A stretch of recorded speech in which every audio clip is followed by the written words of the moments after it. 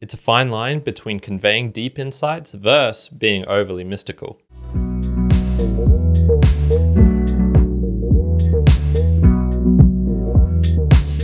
Welcome, Mere Mortalites, to another round of the Mere Mortals book reviews. I am your host, Kyron, host of the Mere Mortals and Value for Value podcast, but also this book review show where we dive deeper into the books that I'm reading to give you the juicy information contained within to extract some themes you might not have thought about. I go over my general thought processes, give you some background knowledge of the author, of the style, of the plot, all of these different good things, and wrap it up into a neat little bow for you. So I will just let you know, I focus generally on the older classic books, so books that were written more than 10 years ago. Any style, genre, you'll find as I jump between different ones. And today, I don't even really know where you'd put this one. It's almost like a fables. I have the book for you, The Prophet by Kahlil Gibran. Gibran, I'm not probably mispronouncing that poorly because he is of Lebanese descent. So this book was published in 1923. It's approximately 117 pages in total. Probably took me about 1.5 hours reading in total to get through, because it does have a lot of just blank pages, as well as some drawings and some, I don't know if you'd call those paintings or what they are, but a lot of just different things going on there. So my motivation for reading this book, much like the mysterious prophet, the origin of this on my radar is mysterious. How did I come about this book? Where did it come from? No, it's not that mysterious. I had heard this mentioned in a couple of different places, though. It's one of those books similar to The Alchemist, where you'll probably have heard about someone mention it before as a great book, something that they enjoy. And so it eventually made it onto my little list here. So when I first started coming into this book, my initial impression, it was not great. It was not great, to be honest. I'd had a really rough day and wanted to kind of decompress in the evening, and having some esoteric ramblings when I was tired and mentally exhausted was just not ideal. So I kind of picked it up, read, the first 5, 7, 8 pages, and was like, I'm not sure I want to deal with this. I put it down though and said, look, I'll give this another try when I'm a bit more fresh, when I'm not coming into it in such a bad state. So that was something that I think was worthwhile just calling out, in that my initial impression, not so great, but learned that, okay, maybe I just need to overcome that, and then we'll give it a decent shot, because it's not worth trying to read a book when you're kind of like that. So the plot and style of this, it's a relatively simple plot of a prophet answering questions to the townsfolk of Orphalese, which even though I don't think it's explicitly stated, just the descriptions of it, I got it to be more of a Lebanese port town is basically what was happening. So he's waiting. He's about to leave. They're never going to see him again. A ship is sailing in, and he kind of walks around the town before all the townsfolk are like, Mr. Prophet, and his name is Al-Mustafa. It's the very first word of the book is his name, but I don't believe that they actually repeat his name ever again. I can't recall seeing it ever again. So it's pretty much just, let's call him the Prophet, because names aren't important in this book. As I mentioned, it's so short, so there's not a lot of plot or character development. What essentially happens is they're pleading for him to give them some wisdom before he leaves, and so they'll have this setup where it's like the butcher asks the Prophet, tell us about trade or commerce, and usually it's the person asking it is related to it. So a seamstress will ask him to talk about clothing. So he's got 26 separate topics that he talks about, and these are things like on reason and passion, on self-knowledge, on friendship, on time, on prayer, on pleasure, on beauty, on religion, on death, on eating and drinking, on work, on joy and sorrow, on houses. There's 26 of them in total. He delivers a relatively short poetic response, and then in reply to this, and then another person asks him the question. So right at the end of the book, he leaves on a waiting ship as the CRS Almitra remains the last to watch him leave and kind of contemplate his last words. So really, really simple, basic plot line. The style, I think, plays a rather important section in this book, or has an important theme to it, because it is so short. So it really is about how the characters convey themselves and what the writing is actually right. It's pretty non-standard in terms of its grammar. So a lot of the word order and verbs and things like this maybe this is related to the author and just his Arabic background, and maybe the translations are like that. He actually wrote this in English, but it could just be he was interpreting or taking some of that knowledge that he has of Arabic to be able to convey these things.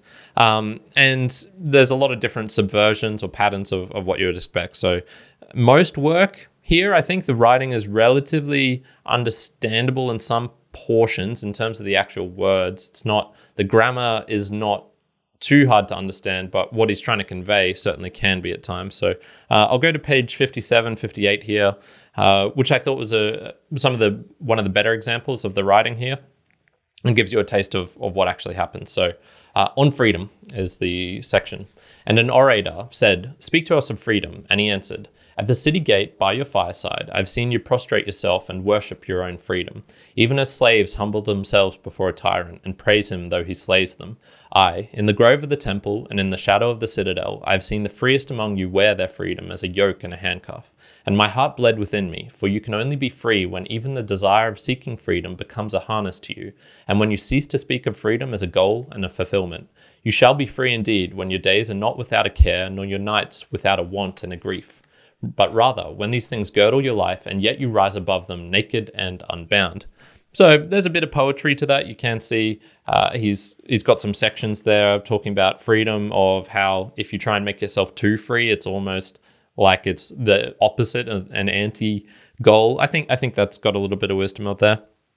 But then this gets us onto, I suppose, our questions and our themes that arise from this book. And the main question for me is, and whether enough is conveyed. It is such a short book that I think you are meant to do the digging yourself. That's what you're kind of trying to find, because the words themselves, the things that he talks about, they're relatively benign. I guess they're things that all of us will come across in life. You know, the first ones being on love, on marriage, on children, on giving, on eating and drinking, on work. You know, there's pretty much just the stuff that you will encounter day-to-day life. It's not like on honor, which is, something that we rarely think about in day-to-day life. At times it does seem to hold a deeper wisdom, but man, some of them really seemed overly complicated, obtuse even, where it's just, you're really trying hard to grasp the meaning. I get that I'm meant to do a bit of work, but I'd like you to guess what topic this section is on. So I read off a whole bunch of them there. So it's something general and relatively easy to talk about. But you have a guess on what this is particularly talking about. So we're here on page 49. Like the ocean is your God self. It remains forever undented, and like the ether it lifts but the winged. Even like the sun is your God self. It knows not the ways of the mole, nor seeks it in the holes of the serpent. But your God self dwells not alone in your being. Much in you is still man, and much in you is not yet man, but a shapeless pygmy that walks asleep in the mist, searching for its own awakening. And of the man in you would I now speak. For it is he and not your God self, nor the pygmy in the mist, that knows, and then what is it? Dun, dun, dun, dun, dun. Crime and the punishment of crime. So this was on crime and punishment. The whole section here, it does get into more relatable things, I suppose, because this section is 5 pages long. And so he's got things talking about the wicked and the weak.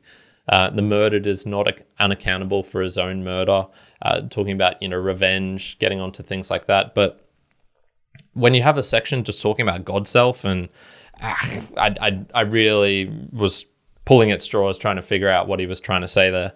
And this, I think, is due somewhat to the plot, to the style of, there's these multiple rapid topics, and they're each rather separated. They don't intermingle with one another, which you'll much find in books where they'll have a linkage back to a previous point, which then helps to elaborate. It's kind of like a building up of a temple or of a overall life philosophy or something like this. Whereas this book is rather, here's a tiny little section, here's a tiny little section, here's a tiny little section. And there's no intermingling of these to form a greater narrative or something cohesive. So I really kind of struggled to connect with anything deeper on a deep section, because he was talking in these relatively vague terms. He wasn't telling a story. It was, here's just my random general thoughts, which, whilst in a poetic nature, do lack, I think, the something like the narrative, which you'll see in maybe in Aesop's fables, which have a small character like the frog and the scorpion or things like this, where you get in through the form of a story, you see, oh, okay, if I behave like this, I will kill myself, much like the scorpion does with the frog riding on its back. And the frog's asking it, like, why are you doing this? And the scorpion's just like, it's in my nature. I'm this is what's going to happen. I will do self-destructive things, which is like, oh, okay, that's a pretty deep insight. I think there's a lot of value in that. So that was, I guess, the main thing. There's not too much to take from this book in terms of questions and themes. Maybe if you had a different person doing the book reviews, they would talk about their favorites. I didn't particularly find anything which I felt was worthy of elaborating on and expanding. So let's just jump onto the author and some extra details. Well, Kahlil Gibran was an author, poet, and artist. His life somewhat seemed to recall the fascination I've had between the Eastern and Western cultures. And Eastern in this particular aspect is Middle Eastern, where he was born in Lebanon, moved to the United States at a relatively early age. I think he was 12 years old, something like that. Stayed there for a couple of years, went back to Lebanon, then went back to the United States. And he very much lived in between these two worlds. He was publishing in English and in Arabic. As I mentioned, this book was published in English, so we are getting the raw, full details of what he was trying to convey. He brought some of the mysticism and the poetic qualities of life, and I think he put them up for display, which you will find more in the Arabic world of. You can just see it in like their architecture and their clothing styles and their choices of what they do, the spiritualism, the mysticism. There is a lot of that contained within this book, which I think is much more. This reminds me of an Arabic tale much more than something I would have guessed that a Westerner would have produced. It's linked to religion, but as to the deeper motivations of what he was trying to convey in this book, I'd really be guessing.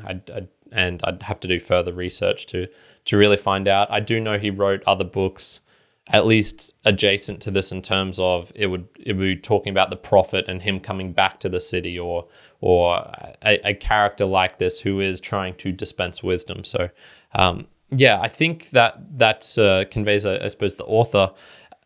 In terms of just extra details, some of the things that he said in here just felt plain wrong. There was a couple of things. So jumping on to page 73 here. So this was on talking. And so then a scholar asked, and then a scholar said, speak of talking. And he answered saying, you talk when you cease to be at peace with your thoughts, and when you can no longer dwell in the solitude of your heart, you live in your lips, and sound is a diversion and a pastime. And in much of your talking, thinking is half murdered. For thought is a bird of space that in a cage of words may indeed unfold its wings, but cannot fly. There are those among you who seek the talkative through fear of being alone. And then he goes on to explain more. And I was like, at the very least, that seems wrong to me, or at least his attitude of talking, of what you can actually do with talking. I find that talking to a camera, to a microphone actually lets me think better. Which he was saying here, you're talking when you aren't at peace with your thoughts, when you can no longer dwell in solitude. And it's like, well, I'm doing this on my own, And so there's a lot of different things in this where he goes on to explain some of the good parts of talking, but this is a very short section. There's only 3 paragraphs to it.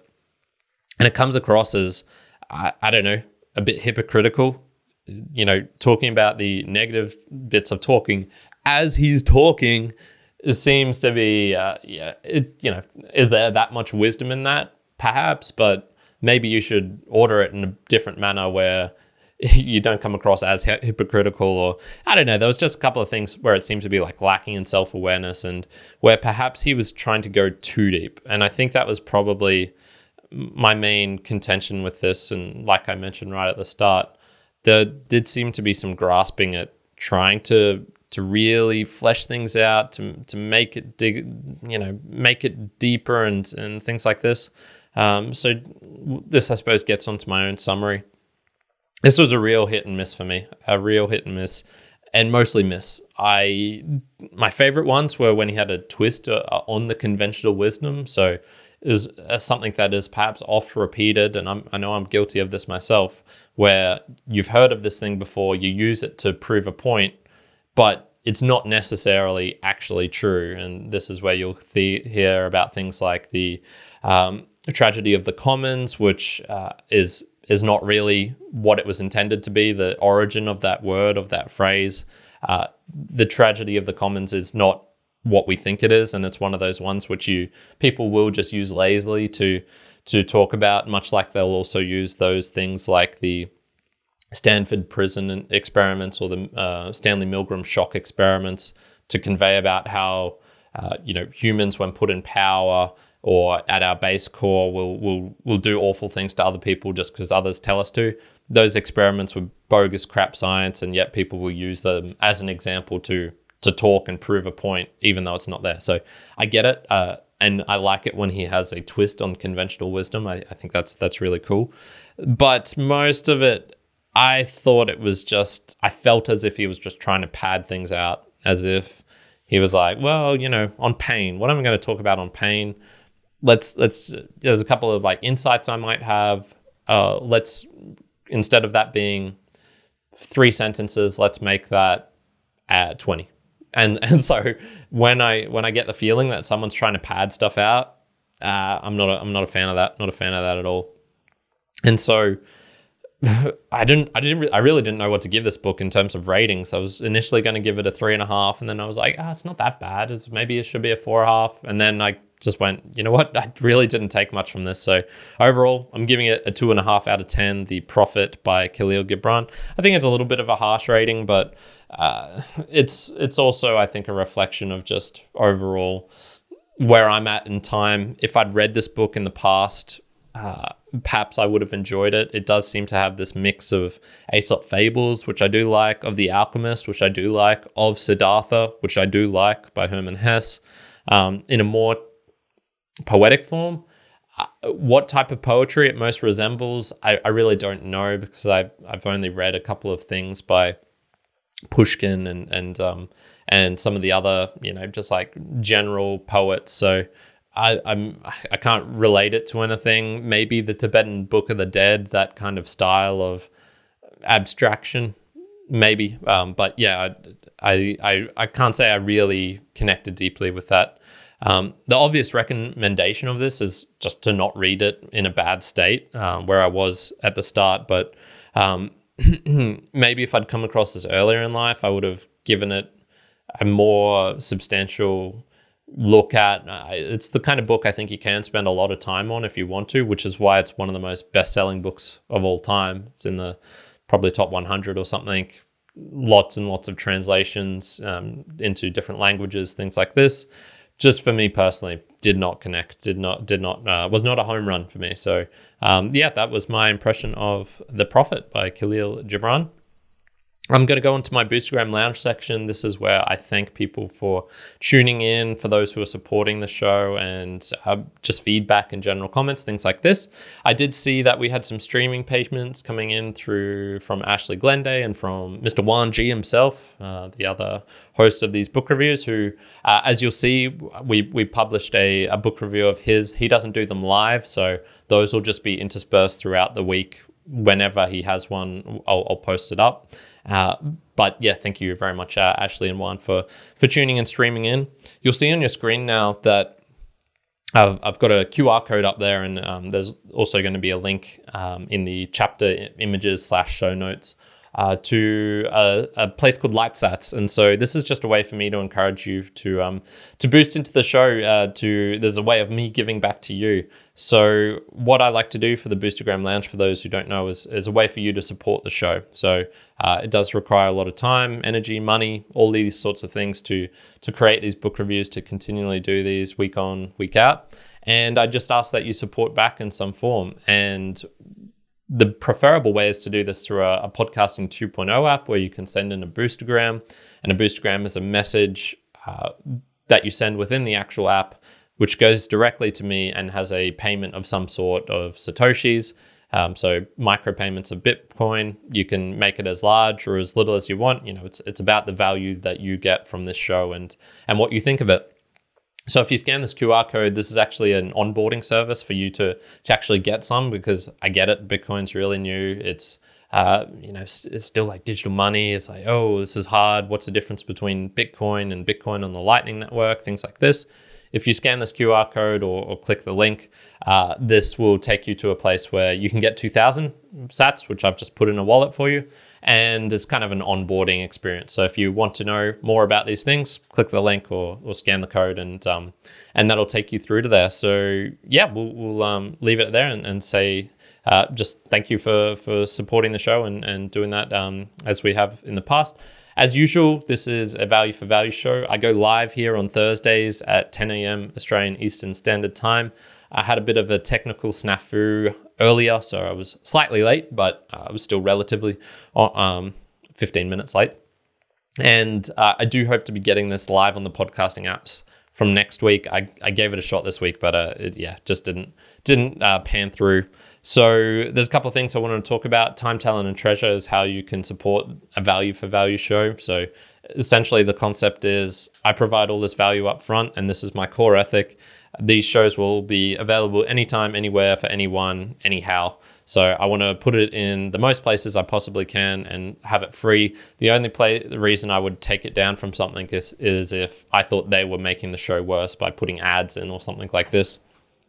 So I provide all this value up front, and I just ask that you return it in some sort of form.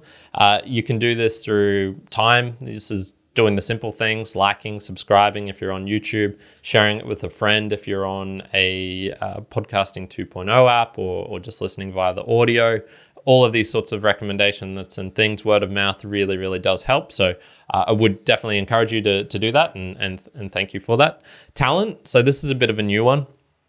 You heard me reading out the quotes from this book in the section here, which I did okay today. I didn't stutter on it too much, but usually I tend to stutter on the words. And so I'm actually looking for someone who would be willing to record some audio for me. And I would basically week in and week out send you something to just to record. And if you've got a deep voice, if you've got an interesting way of being able to record and talk about a book and things like this. And this is just a fun way where I could get you to interact with the show if you want to be on the show, have your voice on the show. And I would also put you in a split. So for any payments that are coming in through via the Lightning network of people supporting the show, I would put you in a split as a thank you for helping me to create something different, and encouraging you to also be part of this show. So if you're interested in doing that, please just hit me up on any of the social links down below. Just type in, hey, Kyron, you mentioned something on the book reviews about recording audio. I'm interested. That sort of thing, let me know. And I'd really love to do that. I think that'd be a fun way of incorporating you into the show as well. Other talents that you could do is also give me some book recommendations. If you thought I didn't like this one, if you thought I missed something, commenting in the YouTube comments, or sending a boostergram with additional messages, or even just participating in the live chat and things like this. All of that would be super, super fun and very much appreciated. And then finally, you can send in some treasure. So the best way to do this is if you go to meremortalspodcast.com/support. That is where I have everything up on the details of how to support in, of what you can do as a person who's just tuning in, as someone new who doesn't know about all these different things. We've got a PayPal link if you want to do it through PayPal. All these different things, all that will very much be appreciated. And I'd like to acknowledge and thank you on the show in these last sections here as well. So I'm going to leave it there for today. Thank you everyone for joining in. What have we got coming up? The next book review should be on The Inevitable by Kevin Kelly. And then I've got a couple of, I think maybe sci-fi or fiction books that'll come after that, and then we shall see. So thank you very much for joining me, tuning in, and until the next time, ciao for now. Kyron out.